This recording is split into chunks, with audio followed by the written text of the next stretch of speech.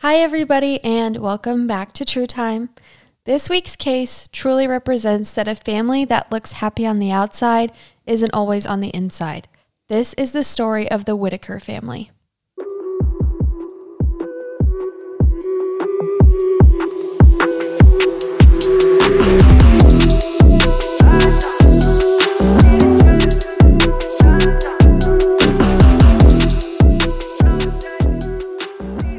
Hi, everybody. Hello, everyone. Welcome back to True Time this week. Welcome back, and we are very glad you're back. So glad. My name is Avery, if you're a new listener. My name is Dylan. I feel like we are getting in a better habit of introducing ourselves. Yeah. I always just think it's the same people every week, but if you're new here, welcome. Yeah. Let us know if you're new here. Send us a message, comment on one of our posts. Let us know when you started listening or how you found us. Yeah. I mean, we're interested in anything anyone has to say, so you have anything to say? We are interested in what any of you have to say about anything. So talk to us. Yeah, so we're definitely excited this weekend. I know it's Monday when you're listening to this, but this is what happened or is going to happen for us this weekend. So we are keeping you guys updated on the cat adoption process. Yes. And tomorrow is Sunday for us. So we are officially going to go meet the newborn kittens. Find our cat. And I am so excited. Me too. It's like hitting me harder than I thought it would. And I'm a lot happier than I truly expected. So Aw, that's so cute. Dylan's like, don't embarrass me. It's not cute. It's cool. Cool. Dope. That's anytime I say Dylan's cute, he gets upset that I didn't say dope or something. But no, we're super excited and I can't wait to just play with them and pet them. Yeah, I know. And learn about them. We have our eyes on 2. We have seen some pictures that they emailed us. We're not getting to. No. It's between 2. Just from pictures, not meeting in person. But yeah. And they are super cute. Their personalities definitely show a little in their pictures. Yeah, you can see in the pictures. One is definitely outgoing. Looks, I don't know. He has an intense glare of. He's very curious looking. Yeah, that's a good one. Yeah. Dylan, I think, knows which one he has a preference for, but I'm still undecided because for me, I want the personality to be like my deciding factor. So I'm trying to not play favorites or go into it with a closed mind.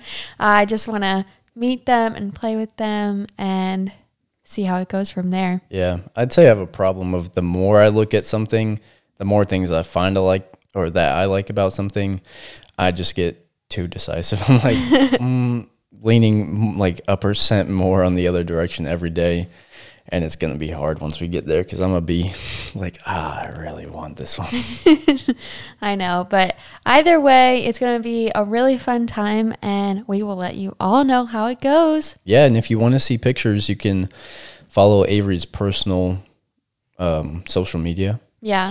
She said she's going to be posting a lot about Maybe the cat. I'll post on our Instagram story a picture of each of them. Yeah. And you guys can let us know which one you think that would be fun. is cuter. I mean, they're both so cute, but whatever your preference would be. Yeah. So if you do want to be in on the decision, Avery will post it on her personal Instagram at Avery E. Hamill. And on the True Time podcast at True Time Podcast. All right. So are you ready to get into this week's case? Yes, I am. It's definitely a heavy one. So here we go. They usually are. I know. All right. This week's case begins in Sugar Land, Texas on December 10th, 2003. The Whitaker family was a middle to upper class family of 4. The father, Kent Whitaker, worked as an accountant, and the mother, Tricia, was a retired elementary school teacher. Together, they had 2 sons, Bart, who was 22 at the time, and Kevin, who was 19 years old. The 2 brothers were extremely close, and Kevin looked up to his older brother, Bart. From an outside perspective, they were a happy family who were close with their friends and neighbors since they lived in a very safe community. The night of December 10th was a celebration for the family. Bart Whitaker had told his family he had just finished all of his final exams and was going to be graduating from Sam Houston State University with honors, according to ForensicFilesNow.com. Nice. The Whitakers had decided to go out to dinner to congratulate Bart, so they went to Papado's Seafood Kitchen, according to ForensicFilesNow.com. Okay. Why are you laughing? No, I've just lived in Texas, so it's hard. Or I mean, it's not hard. It's sort of weird to hear all these things that know of, like the places and the names of things. Yeah, I've never been there, but I did look it up, and it just kind of looks like a Red Lobster. It's a fancier Red Lobster. Oh, okay.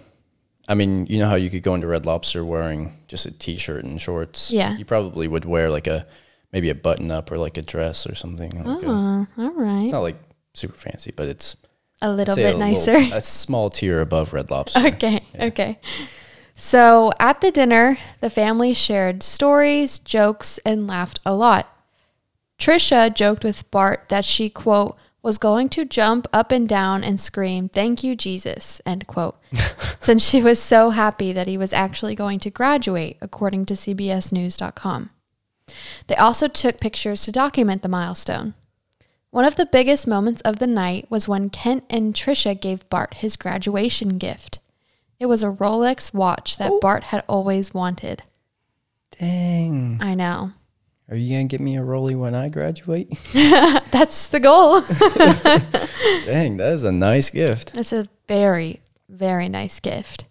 And in case anybody's wondering, I knew Rolex watches were expensive, like maybe in the couple upper hundreds. No, they start out at like a couple grand. Yeah. So yeah, you're paying. Just to put that in perspective. I think like minimum probably $3,500 Gosh, for a man's watch. I didn't even realize they are crazy expensive. Mm-hmm. So they ended the meal with bread pudding that had congratulations spelt out in chocolate sauce on top. That does sound good. Overall, the night was described as happy, quality family time. When the Whitakers arrived back home after their dinner, though, their lives would change forever. As they entered into their home, 4 shots were fired. Kevin had walked into the home first, and he was shot in the chest. Trisha had also suffered a gunshot wound to the chest. Kent had been shot in the upper body region, and Bart had been shot in the arm. Oh my gosh. So their whole family got shot? Yeah, each of them got shot. One bullet. Mm-hmm. Damn. A lawyer described the scene from Kent's perspective, stating, quote, "He watched his son Kevin walk into the house, heard the first and fatal shot, and saw his son's fallen body in their darkened home. He heard Trisha's last wet coughs as Kent himself lay dying from his own gunshot wound. The bullet hit Kent nearly 6 inches from his heart," end quote, according to NBCNews.com. That's so sad. I know. That's that description's sort of pretty detailed. Yeah, it's scary. A neighbor named Cliff Stanley had heard the gunshots and came running over to help the family. He went up to Kent first, and he said, quote, "I'm bleeding very badly," end quote, according to CBSNews.com. Cliff used his own shirt to help apply pressure and stop the bleeding of Kent's gunshot wound. Cliff also went over to Trisha as she lay on the floor moaning a little. When he asked her what happened, her reply was, quote, "He shot us," end quote, according to CBSNews.com. Who is he? But nobody knew who that he was. Cliff noted he saw Kevin, but that he was already dead by the time he made it over there. Oh my gosh. Bart called 911 and told the police he had been shot in the arm and chased the shooter out the back door of the home, according to ForensicFilesNow.com. Kent, Trisha, and Bart were rushed to the emergency room, but sadly Trisha did not survive her wound. Kent and Bart had survived. Oh my gosh. What shooter, though? I have a question. Like, what shooter shoots all 4 people and then one of them runs after you out the back and you don't, like, shoot again? That's confusing to me. Like, I don't understand. If you're already, like, trying to kill, like, murder people, and then someone's chasing you, you still have a gun. Mm-hmm. Like, that was unnecessary to have to shoot them. It seems like if it was just like a robbery or... Yeah, I'm just confused on that part, but I guess you'll answer that. I will. When the police were dispatched to the home, they were in disbelief. According to ForensicFilesNow.com, the crime rates, especially murder rates in Sugar Land, are pretty much non-existent. Kent actually even recalled that when they walked into their home that night and saw the intruder, he thought it was one of their son's friends playing a prank with a paintball gun. Oh my. So police immediately went to work trying to discover what truly happened that night, which led to such fatal outcomes. Initially, the police believed that this could have been a burglary gone wrong, and that when the family arrived home, they surprised the burglar, which caused him to shoot. As the police investigated the home, they noticed that in the master bedroom, the dresser drawers were open in an equal and orderly fashion. It's more typical for a burglar to throw the drawers and everything in them around to see if there are any hidden valuables, according to CBSNews.com. Detective Marshall Slott, who was the lead detective on the case, began to question how this robbery could have been legit. Mm-hmm. Another strange thing was that nothing had actually been taken. Valuable items like electronics and jewelry were all still there. The final questionable piece of evidence was the murder weapon. The gun used to murder half of the Whitaker family belonged to them. It was the father Kent's gun. The family had a well-hidden gun safe that had been pried open. The police noted that whoever used this gun had to have known that the family owned it and where it was located in the home. Gosh, that's so terrible. I know. Kent and Bart expressed to the police that they wanted to find who did this to their family. But with the police's discoveries, they took a deeper look into the family's background since something just seemed off. What they discovered was alarming. Information from Sam Houston State University showed that Bart was not actually an enrolled student at all. Oh my. He was actually a freshman on academic probation. What the heck? Apparently, he started out at Baylor University, but then transferred. And when he got to Sam Houston, he essentially just stopped going to class altogether, and that's how he was put on academic probation, according to ForensicFilesNow.com. This was a pretty big red flag to the police, since Bart was clearly hiding a huge portion of his life. Mm-hmm. But when they questioned why he would lie about such a thing, his response was just that he didn't want to disappoint his family. Yeah. 5 days later, another shocking piece of this story came in. At around 11:30 that night, Detective Slott was informed that someone had a tip for him and wanted to talk about it. Detective Slott met a man outside in a dark parking lot behind the police station, according to CBSNews.com. The man's name was Adam Hipp, and he informed Detective Slott that 2 years prior to the shooting, that Bart had come to him with an intricate plan to kill his family, and that he was hoping Adam would help him. Oh my gosh. They had a 3-hour-long conversation, and during that time, Adam even drew out a detailed diagram of what the layout of the home and where the family would enter looked like. Bro. Adam was going to be the shooter, and Bart even asked him to shoot him in the shoulder, so that way he would look like a victim and not a suspect, according to CBSNews.com. It was a realization because Detective Slott said it was, quote, the exact blueprint, end quote, of the crime that had just happened 5 days before. That's insane. 6 days after the shooting, 1,000 family members and friends came together for the funeral of Tricia and Kevin Whitaker, Kent and Bart in attendance. The police focused in on Bart as a suspect and even informed Kent of their suspicions. Every time they tried to question him, he lacked a lot of detail and seemed extremely unsure or unable to remember most of what happened that night. Police started to look into Bart's other friends since that's who he tried to recruit in the first place, so they zoned in on Chris Brashear and Stephen Champagne.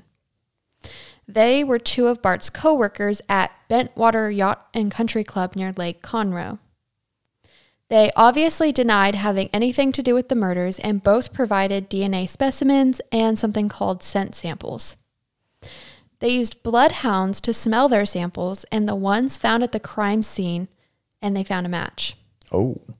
Chris Brashier's scent sample matched the ones found on the dresser drawers and the gun. What's a scent sample? Like they just take a piece of your shirt or like? Yeah, I don't know if like they make you touch something for a while or they take a piece of clothing that you haven't washed. I don't know for sure, but What year was this again? 2003, I believe. Okay. Yes, 2003.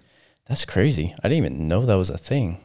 I know. I've never seen any other cases that do that. Yeah, but it is interesting how they used it to Identify him. because they used like their bloodhounds and stuff. I don't know. It's kind of interesting. That was cool. So they told him that they had found that connection, but Chris still continued to deny his involvement. During this, though, 7 months after the shooting, Bart Whitaker disappeared. This was a huge setback for the police since they were finally collecting the evidence they needed to make the arrests, but they kept their focus on Chris and Steven still. Mm-hmm. A year and a half after the shooting, Steven Champagne finally cracked and told the police what happened that night. He told police that Bart had hired him and Chris to help kill his family. Both of them? Yeah. Gosh. Steven's job was to be the getaway driver since he didn't really want to be involved, but was afraid of what could happen to him if he said no, knowing the amount of information that he did. Mm-hmm. So that night, he watched the family at the restaurant and let Chris know when they were on their way home.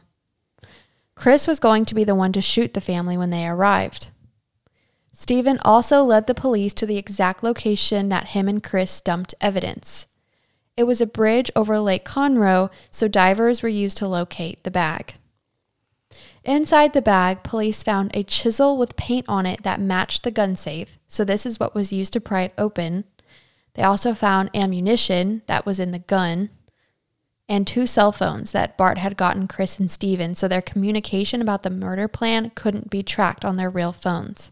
It was that easy to break open a gun safe, which is... I guess. I don't know. Oh my. I don't know how nice the one that they had was. Or how long it took them. I don't know. They also found a glove that matched one found at the crime scene and a water bottle that had Chris's DNA sealed in the cap, according to ForensicFilesNow.com. With the death of his entire family, Bart was hoping to receive a $1.5 million life insurance policy that he promised to share with Chris and Steven for the help of carrying it out. What's with all these life insurance policy People murders? really go after that stuff. It's insane. So, in September of 2005, Chris Brashier and Steven Champagne were arrested for the murders of Trisha and Kevin Whitaker, but police were still searching for Bart. Bart had actually fled to Mexico in a town called Cerralvo, sorry if I say that wrong, which is about 40 miles south of the Texas border, according to CBSNews.com. He left with about $7,000 he had stolen from his dad and with the help of a man named Rudy Rios, and adopted that identity. So Bart, now Rudy, spoke very little Spanish and attempted to build a life for himself. He began dating a girl he met at church, and she was just taken with him, claiming him to be so interesting. Shortly after they started dating, the girl's father gave Rudy a job at the furniture shop he owned. This family really liked him and were fascinated by his stories. He actually told the family that he was an only child and that his mother was a prostitute. He said his family never showed him any love. Bro. He also told them that the gunshot wound on his arm was a battle scar from the time he spent in Afghanistan. Oh my gosh. The story was that his group was surprise attacked and that while most of them died, he was one of the few heroic survivors. He lived there for a little over a year like this. But eventually, police put out a $10,000 reward if anyone could come forward with information about his whereabouts. One day, the real Rudy Rios, who had helped Bart get to Mexico, called the Sugar Land Police Department anonymously, saying, quote, "I know where Bart Whitaker is. I helped him get there," end quote, according to CBSNews.com. So he was double dipping. Oh, yeah. Rudy and Bart had worked together in a restaurant in Houston, and when Bart told him about the police closing in on him, Rudy offered to help him get to Mexico since he had family there. Bart paid Rudy $3,000 for his help, but Rudy had no real loyalty to Bart, and when there was a chance to make even more money, he turned Bart in. Mm-hmm. Finally, Bart was brought back to the Sugar Land Police Department. He admitted to what he had done. By October of 2005, all three of the boys involved were on trial. As attorneys began to build their cases, they discovered unsettling information. Bart had tried to recruit people to help murder his family 3 times before it finally happened. Oh my gosh. In December of 2000, Bart asked his college roommates, Will Anthony and Justin Peters. They were actually going through with it until they got to the home, and when they attempted to open up a window to sneak in, an alarm went off, according to CBSNews.com. A few months later is when Bart asked Adam Hipp to help, and he also actually agreed to do it. The third time Bart tried to set his plan in motion, one of his friends from college named Jennifer Jaffett was terrified and told the police about what she had heard. The police actually informed Kent and Tricia that they had learned their son was plotting to murder them, but they were extremely confused and just didn't believe it. Oh my gosh. Kent said, quote, "It was just the far outest thing that you can conceive of, and we immediately said, there's no way," end quote. Bart was a good liar and manipulator, and he told his parents someone had taken something entirely out of context, and it was all just a huge misunderstanding. Bro. It's like a weird position to be in. How could you ever think your child was actually plotting to murder you? Yeah, you wouldn't. I feel like you could just never wrap your head around that. I agree.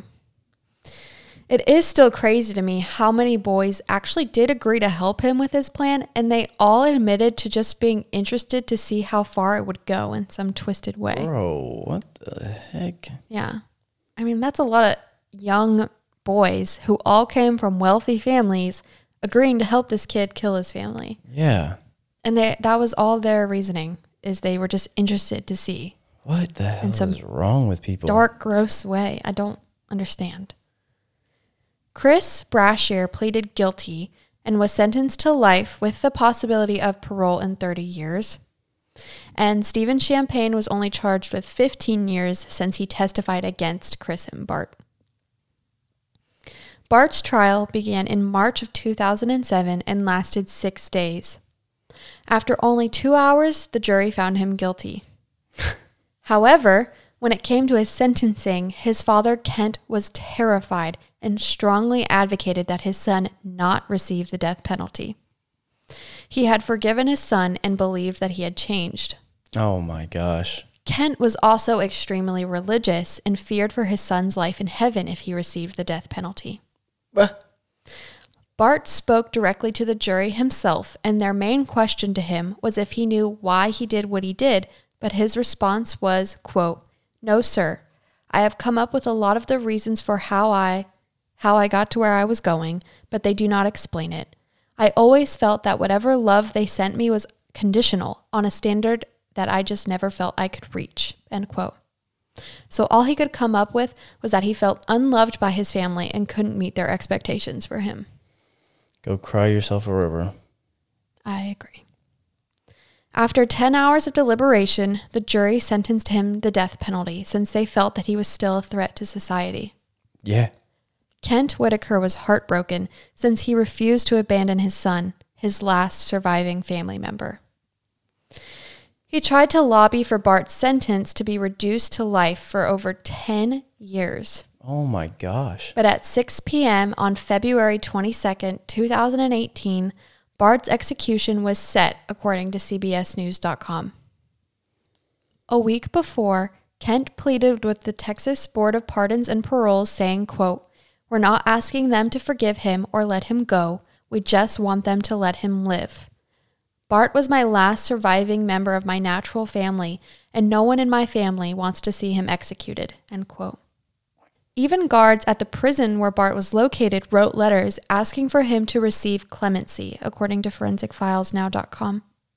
I'm not like leaning either way on the let him live or die, but I'm just so surprised that so many people, like even guards and stuff, would even care. Mm-hmm. That's interesting. Yeah, I guess he was just a really good inmate and won them over that way from what I read. But it is a very difficult decision to make, like to choose which side to be on. Mm-hmm. Because you can definitely easily see it from both sides, I feel like. Yeah. But yeah, I couldn't imagine having to be in that situation. In that time, Kent also wrote a book called Murder by Family, and he remarried. 2 days before the lethal injection was set, the board made a recommendation for clemency, but the final approval had to come from Governor Abbott. However, February 22nd came, and there was still nothing from him, so Bart prepared to die. He had his final meal and said goodbye to his father through a glass window. 40 minutes before the execution was scheduled, a call was made. Governor Abbott made a statement saying, quote, Mr. Whitaker's father insists that he would be victimized again if the state put to death the last remaining member of his immediate family, end quote. Bart Whitaker's sentence was then reduced from the death penalty to life without the possibility of parole.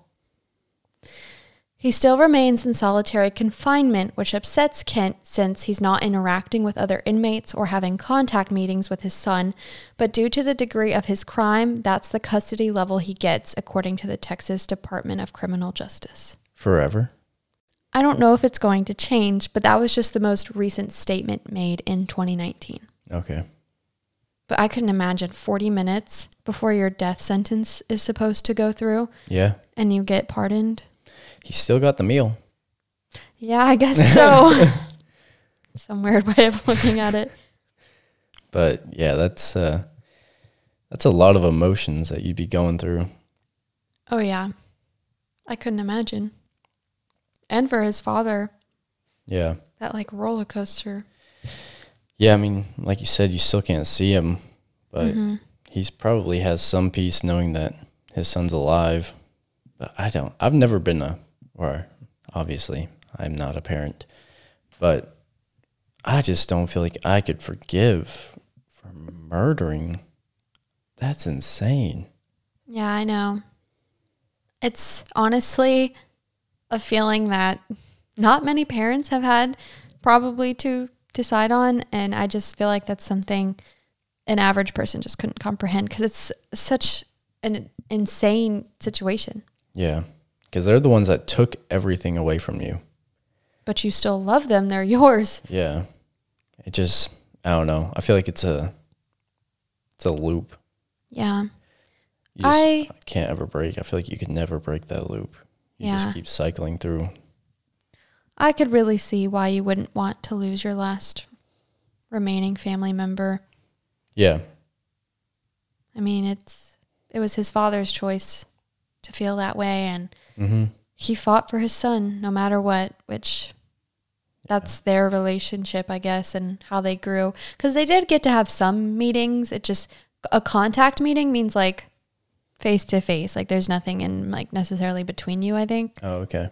Because I know they have there's a lot of pictures. Well, not a lot, but there's like a picture of them together with like a big glass barrier and stuff. Mm-hmm. So I think contact meetings mean like being closer to each other. Okay. But he hasn't been allowed to interact with other inmates and everything. That was what his father really wanted for him. But I don't know if anything's changed since then or if it will. So he could plan to kill other inmates with them. Yeah, that's why he's not still in solitary confinement, because he was considered a threat. So I don't know.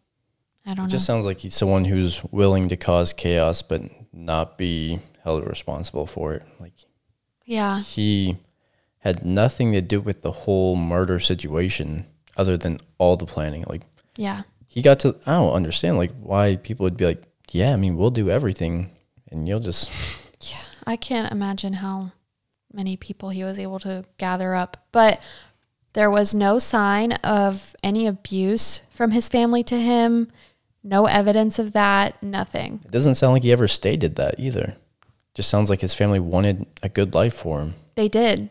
That's what makes it so heartbreaking is this wasn't someone who was neglected and abused and he acted out. This family loved him and cared about him and probably just pushed him like, hey, maybe instead of doing this, you should do your homework. And for some reason, that just really upsets some kids. And unfortunately, he took it to an unthinkable, undescribable, terrible level. Yeah. He's just mentally weak. Yeah. And looked for an easy way out. A terrible, easy way out. It is terrible. So I don't know how much he's changed since then, but at least he has a relationship with his father. And that's all you can really hope for, I guess, out of that situation. Yeah. More for his dad's sake. I don't care about him. Yeah, definitely more for his father's sake. I agree. I agree with that. Yeah. That is this week's case. I don't really have any informational help too much. I feel like this is a pretty unique story, and the pretty big takeaways here are trust that the people around you who love you do love you, and if you find yourself around people not bringing out the best in you, then maybe walk away from that if possible, but trust when people tell you they love you and care about you and show it through their actions. Yeah. So that is this week's case. All right. So for the question of the day, to sort of spin this around, maybe help you guys look a little more positive after this situation, but what is your greatest or fondest or a memory that you look back on frequently with your family? Yeah, it's a good question. So I was trying to think, of course, I could probably give you a million. Yeah. But something that kind of just popped into my mind when we talked about this question was my family and I did this like karaoke night one time. I don't even know how it came about. My family and I always pretty much have music on in our home, and we all fight for whose music taste is going to be playing. But it was kind of shortly after COVID had kicked off, and I had just made it back here to Germany with my family from college. And so there was just a lot of navigating and such an unsettling time. And so one night, had to have been in April, we all just started singing songs, and then it turned into all of us taking a turn singing a song. So it kind of became this like impromptu karaoke night, and it was super happy and fun. And then we started picking emotional music, and then we started crying, and just, I don't know, it was just kind of like a really good like family time, like just to like laugh and cry together and just love each other. And it was something I look back on fondly, and I love my family. But yeah. Nice. What about you, Dylan? So I'm probably going to pick one more specific to like each family member. So, because that's the ones that pop out to me the most. But with my dad, we would go snowboarding every weekend, especially when I first started learning. I was really young then. I don't remember those as much. But as I got older, we would always go snowboarding. I would usually have my snowboarding class at the beginning of the day, and then around the afternoon, we would snowboard together. And it was just really cool. Like, he'd let me pick the trails to go down and stuff, and that was really fun. And then afterwards, we would halfway down the mountain stop at like this. It looks like a cabin, like a home, but it's right by this river in the middle of the mountains. And we would always get like a BLT and a hot chocolate. It was a good BLT, thick bacon, really good, juicy tomato. Thank you for the details. You're welcome. Food really sticks into my head pretty well. Yes, it does. And then I'd say with my mom, it's just more the normal things in life. Like her always taking me to like my practices and like football practice and my track meets and stuff like that. And those were always just small things where like I was embarrassed of at the time. Like, oh my gosh, Mom, like stop embarrassing me. Oh, she's going to love this. I can hear her now. I just remember those all the time. Like, oh, you're going to kill him. I'm like, that's so embarrassing for you to say. And we all walk away with my head down. Oh, no. And I mean, it's not embarrassing anymore. But No, but I can see little Dylan getting all red. Yeah. And then I'd say it's a more normal thing with my sister as well. We would just, I don't know, every time when she likes to sit in her room and not be bugged, I would be the one to come in and bug her.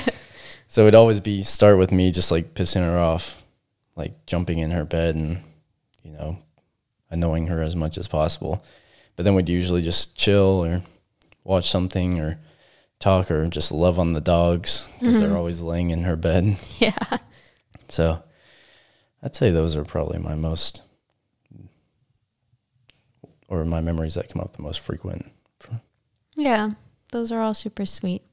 I feel like we both had one that's like more downplayed, like for most, like during a day, you wouldn't think about those things. Yeah. You look back on them very fondly. Mm-hmm. Yeah, all the small things really add up and make us appreciate our families even more, because I know even now, driving my sister around sometimes, I'm like, this is not a small task. Shout out to my parents who drug me back and forth from dance classes and cheer practice and school. Those things mean a lot. That means they truly, truly care. Yeah. Because now it does take a lot. I see they definitely had better things to be doing. Yeah. Yeah. So shout out to our fams. Mm-hmm. Love you guys. You've been so supportive with all of our podcast endeavors, and so thank you. We love you, and I hope you all maybe send a text to a loved one, a family member, or even just like a really good friend, someone you view as family. Just let them know that you're thinking about them, because it's those little things that, like Dylan said, that all build up, and over time you just care about them deeply and mean the world to you. But thank you so much for listening this week. We are so excited to be back next week with another new episode. Yeah, please share the podcast because we're dropping every week. So yes, be ready to listen every Monday and share it with family and friends. Sounds good. Alrighty. All right. Have a great week, everybody. All right. Goodbye, everyone. Bye.